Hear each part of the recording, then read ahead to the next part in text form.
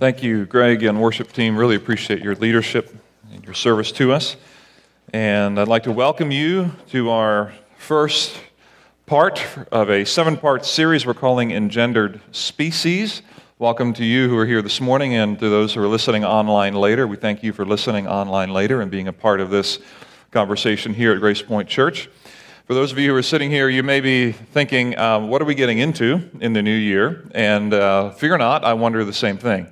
We are beginning a new series around the issues of gender identity and what the Bible has to say about that. Now, I hope in this time that we can share together to bring some clarity around what it is that the Bible might have to say for us on this issue, and also to speak to what actually is going on in the world around us related to this issue of gender identity. Now, I hope you can see what I've done with this series title, Engendered Species, and I hope the double meaning of that has hit you, because I believe, putting my cards on the table, that we're living in a period of time in history where gender identity is going to become potentially, or if some will have their way, will function much like endangered species, where some would prefer that we eliminate all distinctions between gender. However, I believe that God, the creator of the universe and creator of humanity, has actually engendered us. He actually has given us or infused into us gender as a part of our basic humanity, and thus the crux and thus the struggle, engendered species, rediscovering the beauty of God's design. Now, at the beginning, let me say this. It is very possible that I will offend some of you here during this series. In fact, it may be likely that I will do that. If you're listening online and you're not here, one of the reasons might be because you don't know if you really want to handle being alive in this environment, but you're curious as to what is being said, and I get that, and it's possible I may offend you. Let me assure you, I have no desire to offend. I don't wake up and think, who can I tick off today? Right? That's just not my desire. It's not my interest in that. And let me also say this, speaking the truth in love is difficult. It's easy to speak the truth and it's easy to speak in love, but it's difficult to do both at the same time.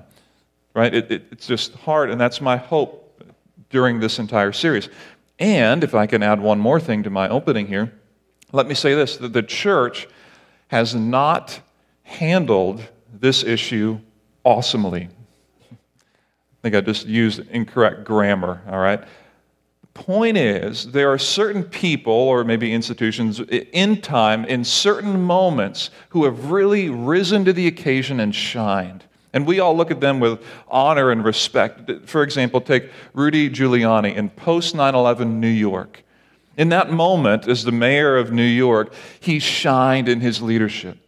And most Americans will acknowledge that and respect the man for that moment. He stood up and he led well in that moment. That was his moment, and he took it. The church, on the issue of gender identity, is not like that.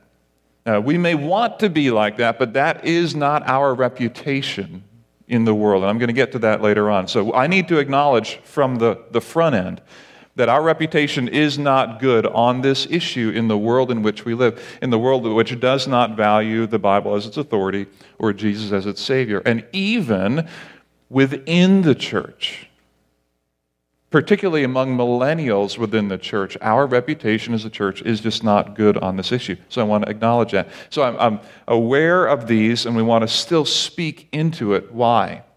Because this issue is so prevalent, and it goes so far that if we as a church do not speak to it, we lose this moment, we lose this space in space-time history to speak to something very profound about our basic identity, about how we even function together as men and women, how we even relate together as husbands and wives, as children, as bosses, as co-workers, as people of faith.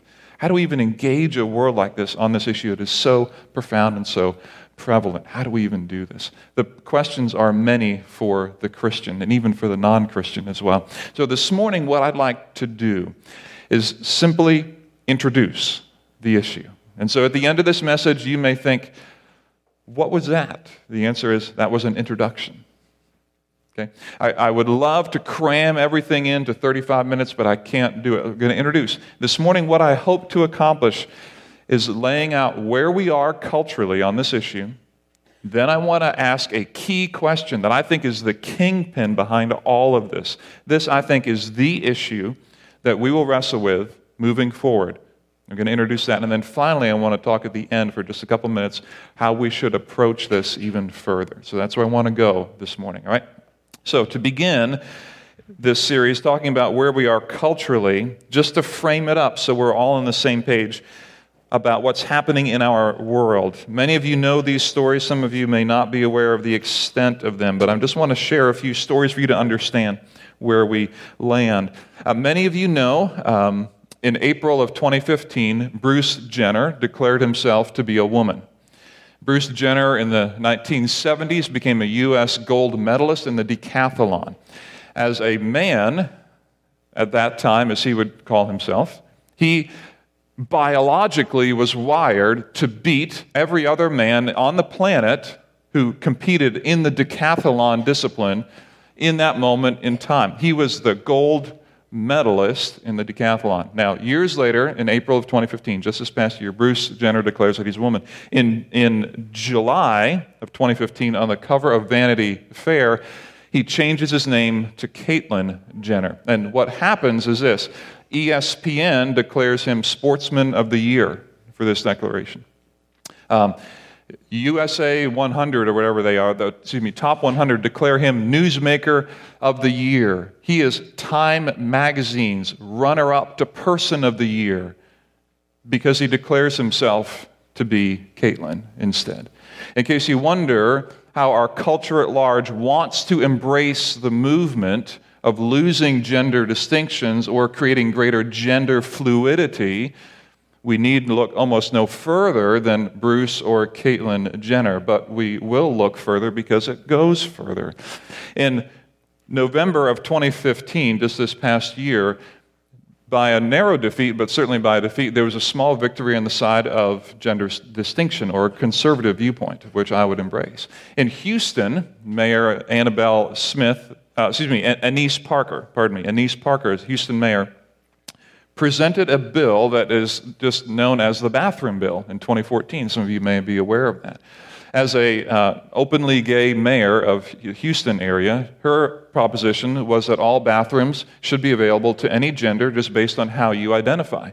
And so if you're a biologically born male, but you're identifying as a female, you can use the women's bathroom in Houston. And this bill was presented and began to be put in motion. Pastors in Houston resisted that, brought a little coalition together, pushed back. There was legal response to that, and it finally failed in the court system in Houston, but not without a great fight, and not without Annise Smith pushing for subpoenaing the sermons of the pastors who were pushing against her. Basically saying, we're going to push on you if you're going to push on us. I'm willing to fight on this issue. Her point is, gender equality means that no matter how you talk about yourself, you should be able to use any public restroom that you have. In 2014, the same time this bill was coming out, a college, Mount Holyoke College in Massachusetts, just north of us, began reviewing the question of who should we admit into our school. Mount Holyoke is a traditionally women's-only college, which is all fine and good, but when you begin to find yourself in a world where you wonder, what is a woman? You have to ask the question, who can come into our college? And so Mount Holyoke set out a process of reviewing who should be admitted to the college.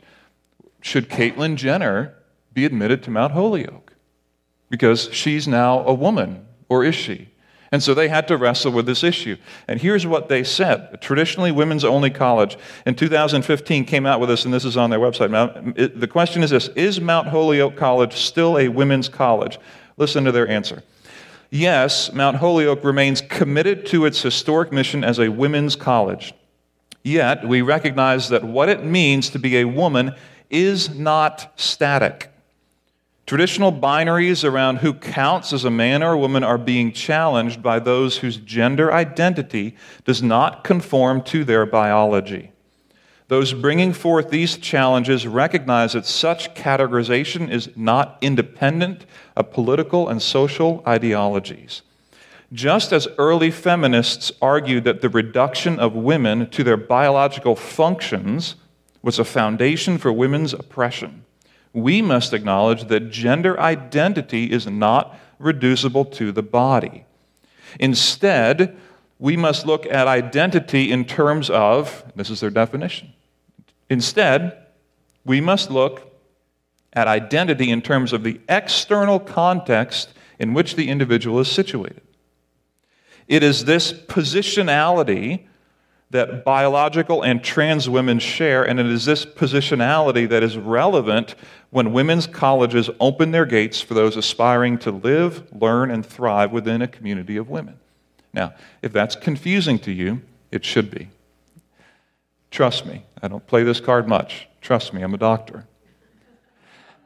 It just seemed right to say, okay? Listen, that is confusing. It is very confusing. The language is confusing, and when it's confusing, we wonder, wow, that must seem so smart. Man, they must be really smart people. They figured something out. No, it's just confusing. It's meant to be. All right. So they go further. They ask on their website, can you clarify who is female or who identifies as woman? In other words, okay, who can apply for admission to Mount Holyoke? And here's their answer. And they have 7 categories. You can apply if you're academically eligible. You can apply and be accepted if you're biologically born female and identify as a woman, if you're biologically born female and identify as a man, if you're biologically born female but identify as other or they or they. That's a pronoun that some in this movement are trying to create to replace he or she is the letter Z and then E. Biologically born female does not identify as either woman or man. Biologically born male but identifies as a woman. Biologically born male but identifies as other, they, or they, and when other or they includes woman. And finally, biologically born both male and female, with both male and female anatomy, intersex, identifies as a woman. You can go to Mount Holyoke. And here's who cannot go to Mount Holyoke. They say the following academically qualified students cannot apply for admission consideration. Biologically born male identifies as a man. That's it. Everybody else in all those categories can go to Mount Holyoke.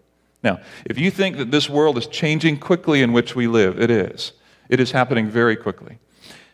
Sean McDowell,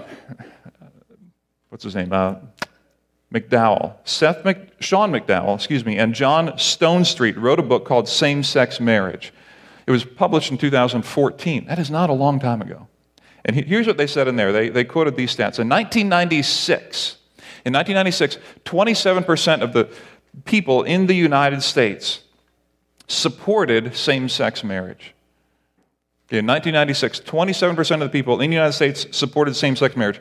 You may remember, if you were alive at that time and you were an adult and paid attention to the world at all in the United States, that President Bill Clinton in that year signed the Defense of Marriage Act, DOMA.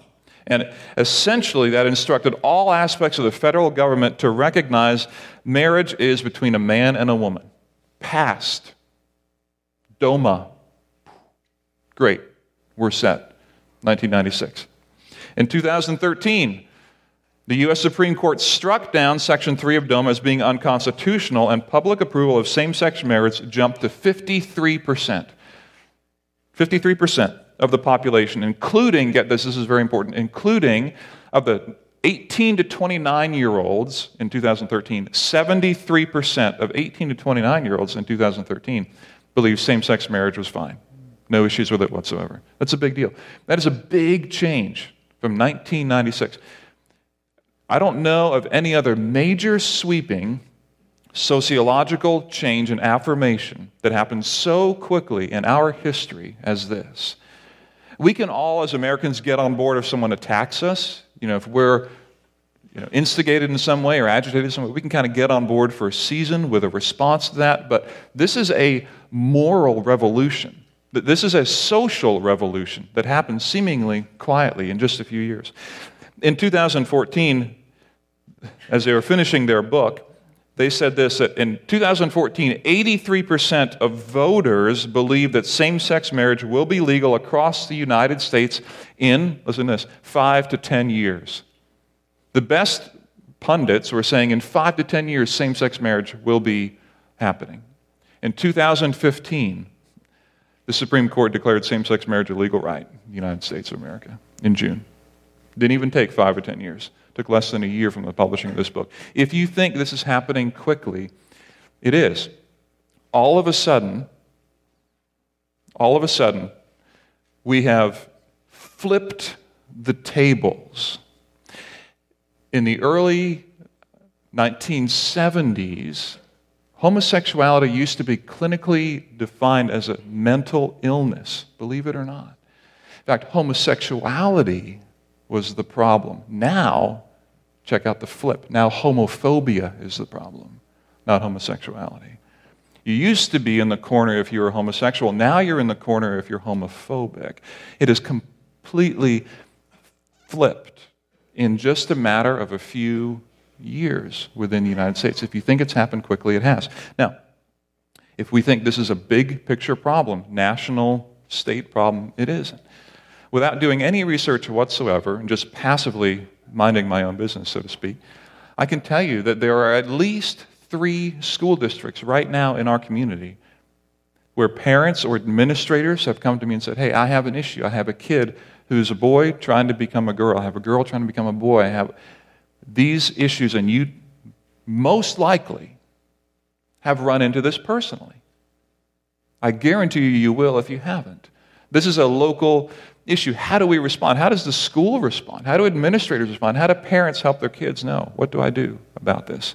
When someone that used to be Bruce is now Caitlin, and how do I respond? This is a very local issue. Let me say this. I have friends in this world. Yeah. I have people I went to school with, I graduated from Bible college with, who are in openly gay relationships now. So let me speak from a friend standpoint. So as I speak, I'm speaking from that vantage point.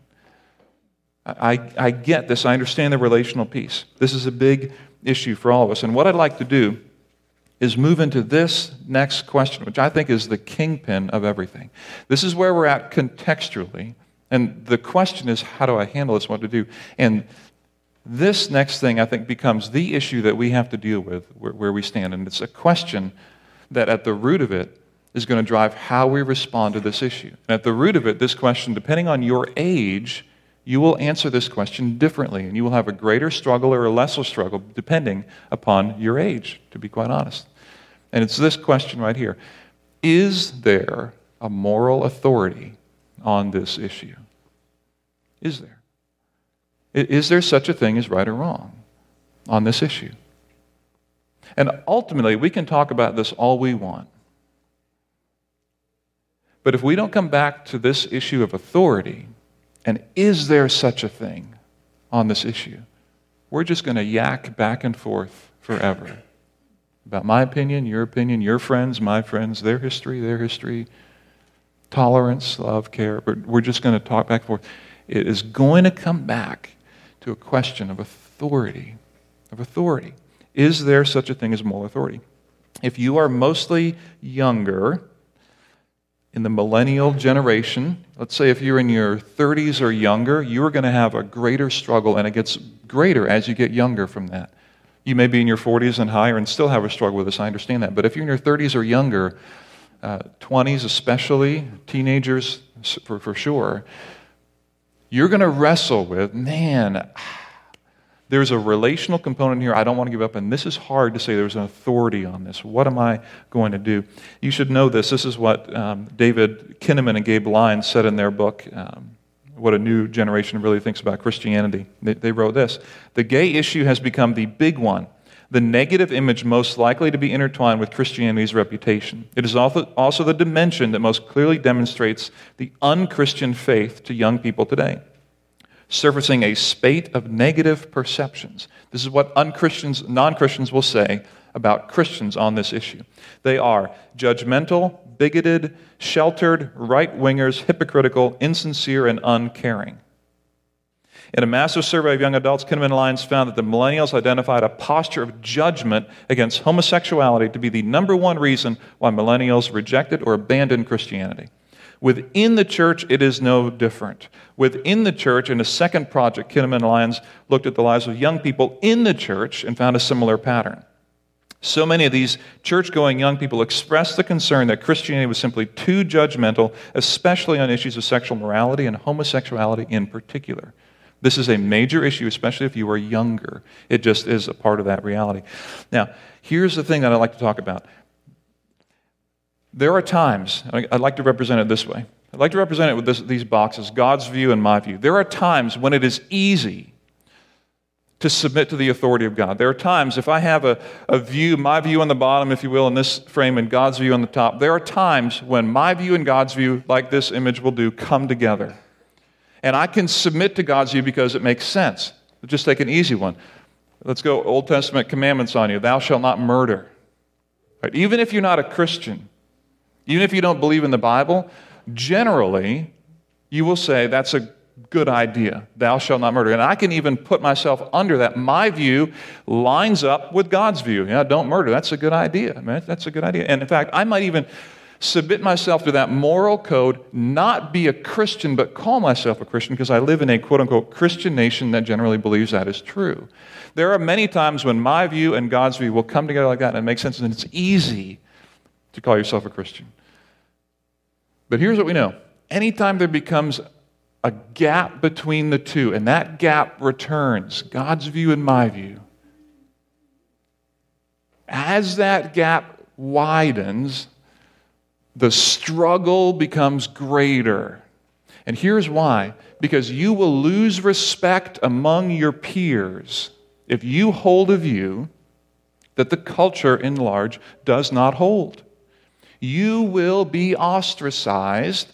You will be looked down upon. You will be judged a bigot, judgmental, hypocritical, if you begin submitting to a view that other people around you do not hold.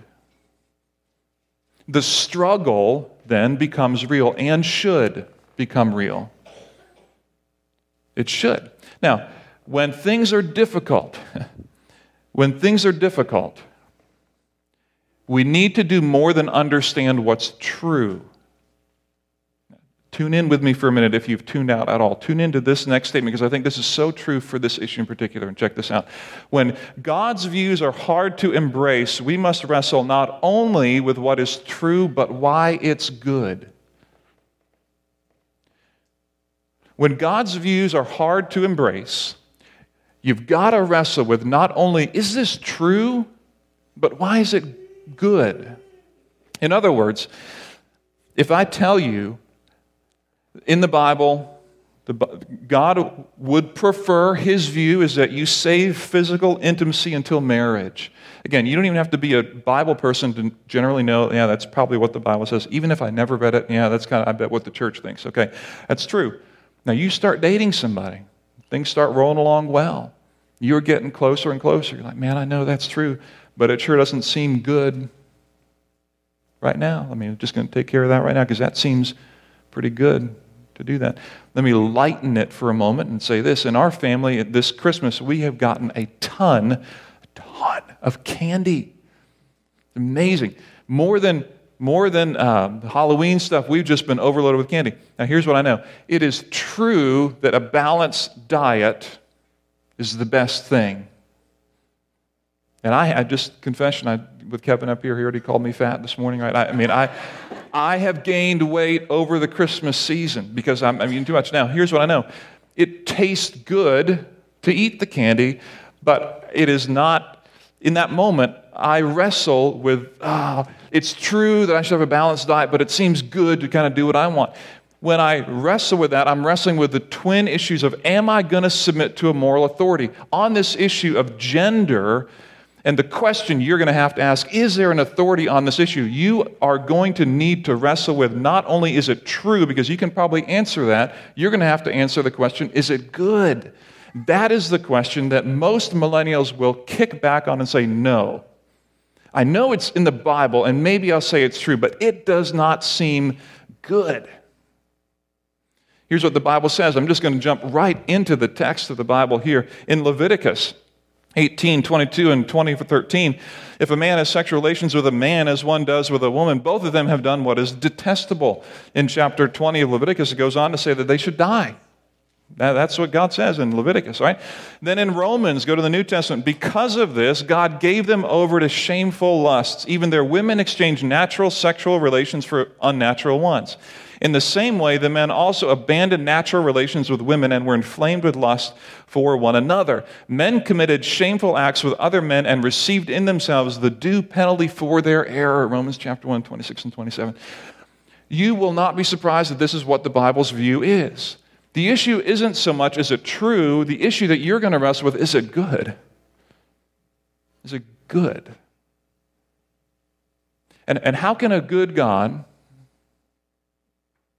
look at that couple over there, or those people over there who just want to be happy, and declare it bad, wrong, detestable?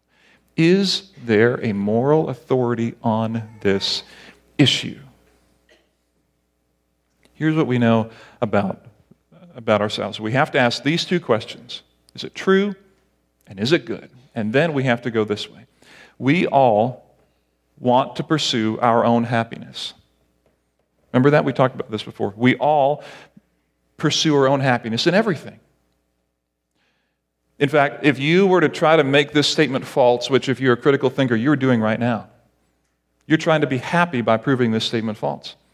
In fact, if you try to do anything related to this statement, you will end up trying to prove it. You will end up proving it in its own right. In other words, if you said, I'm going to do something that will make me unhappy, then you will be happy that you're unhappy. It's just true. You just can't get around this reality that everything you do is designed for your own happiness. And even when you submit to an authority above yourself, you believe that that is the better thing to submit to, and so you're, quote-unquote, happy to do that. Now, you're not always happy, emotional happy, but it's driven by, what do I think is best? We are all driven in every decision that we make for our own happiness, and we've covered this a couple weeks ago in one of our teaching series, okay? So I'm coming back to this. It's very important right here. Here, let me continue. Pursuing the highest good will always result in our greatest happiness in the end. Remember that? We talked about this a couple weeks ago. Pursuing our greatest good will always result in our greatest happiness in the end. If we know that eating the candy will make me fatter, and I want to be lighter for when I ride my biker, okay, then I should stop eating the candy. Pursuing the higher good will result in the greatest good. Even though there'll be a shallow good for eating that candy, there'll be a greater good if I don't. If I know what the highest good is, I will and should pursue that. But here's what we also covered, that I am not good at determining the highest good. Remember that? We had this conversation a couple weeks ago. And here's what we said. If you have ever made a decision that you regret, then you have proven the last point. If you have ever dated somebody that you wished you wouldn't have dated, if you ever bought a car that you wish you wouldn't have bought, if you ever made a money decision or a relational decision or a school decision or a work decision that you've regretted, here's what you have proven: that you can't be counted on to be infallible with decision making. That as much as you want to pursue your best and the best of people around you, you can't be counted on to do it right all the time. Welcome to humanity. Neither can I. We're all moved to pursue our own happiness. Pursuing the highest good will result in our greatest happiness. And we're frankly not great at figuring out what the highest good is. She seemed like a great girl to date, and all of a sudden she's not.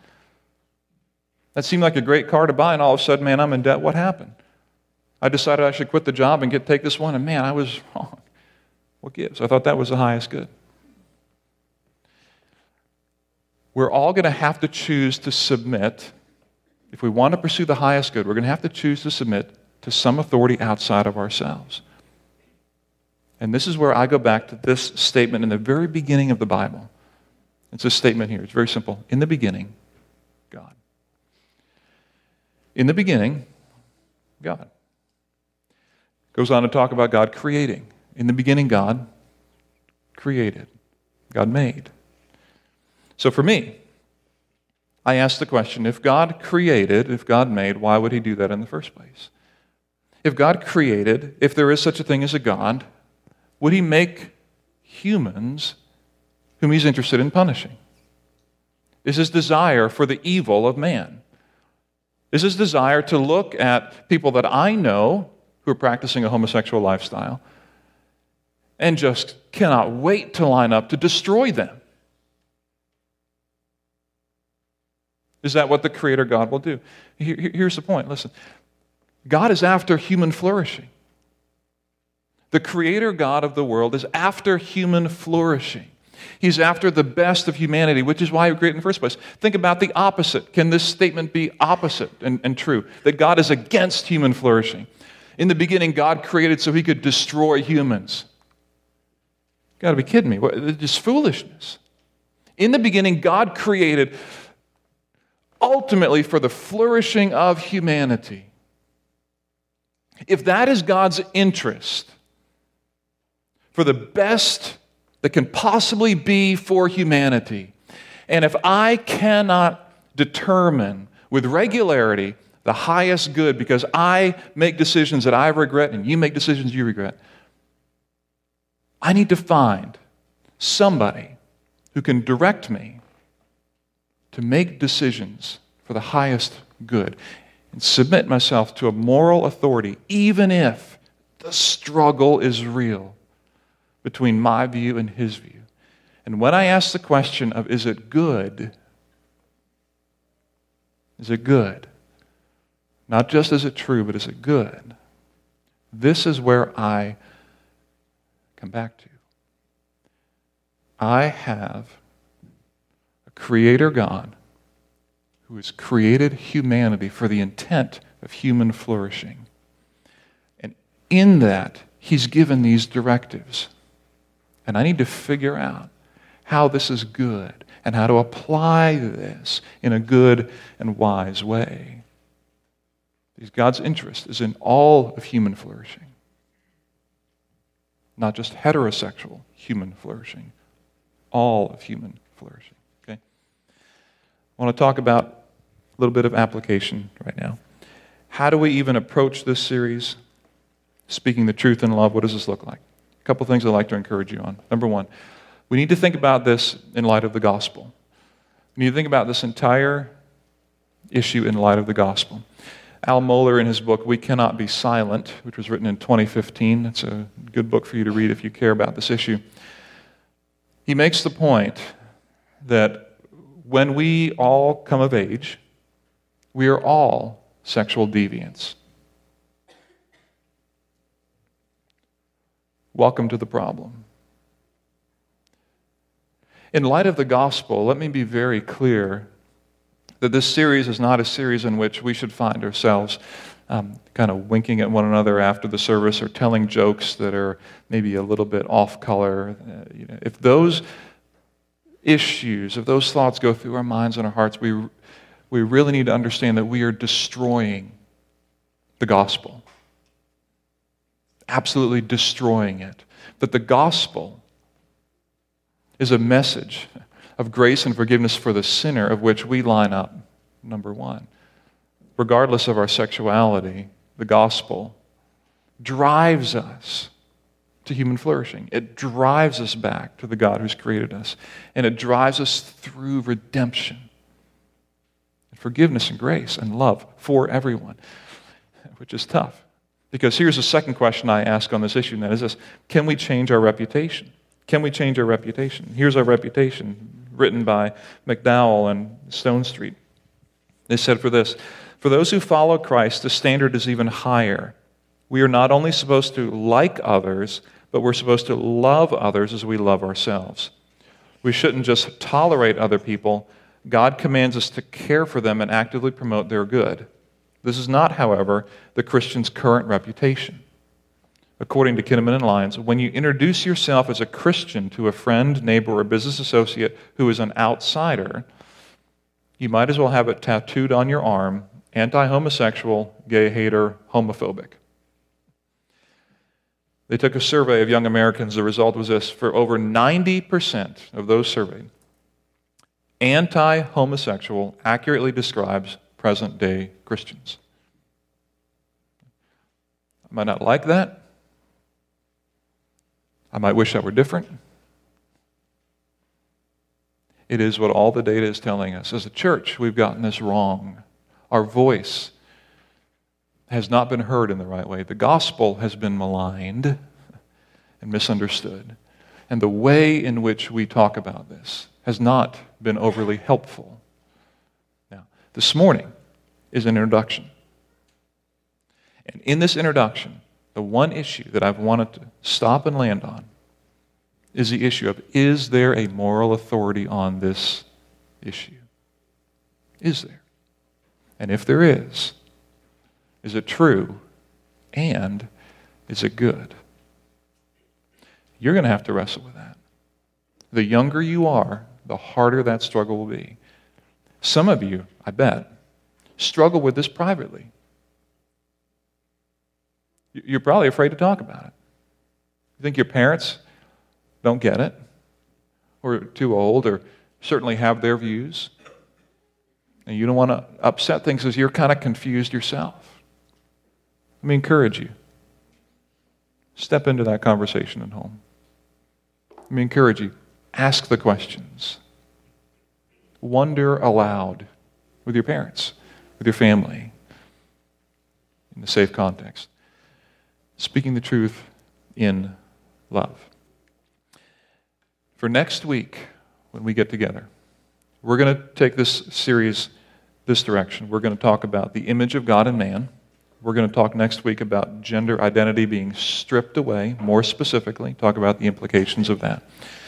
The following weeks, we're actually going to try to define man and his roles and woman and her role. So if you're trying to figure out how to date a woman, right, there we go. We're going to answer that for you. What is woman? What is man? We're going to help you solve that. All right. Now, this series is also meant to be interactive. So you may have seen along the way these hashtags up here, hashtag Grace Points. That's our ongoing kind of universal hashtag on social media. If thought comes to you, question, you can use that. We also have a hashtag just for this series, Engendered Species, hashtag Engendered Species. My email address and phone number for contact are also up there because here's what I want to tell you. Let's talk, all right? Let's talk. You may have questions about how do I handle this? How should I respond here? Man, I don't agree with you at all on this. And you said this, but I don't believe. Listen, let's talk. I would like to engage with your questions, your issues, either privately or also here church-wide. Because the questions you have are going to be questions that others have. I won't use your name and all that, all right? But just know, let's talk in this series. Speaking the truth in love, looking at this issue with as much clarity as we can in light of the gospel.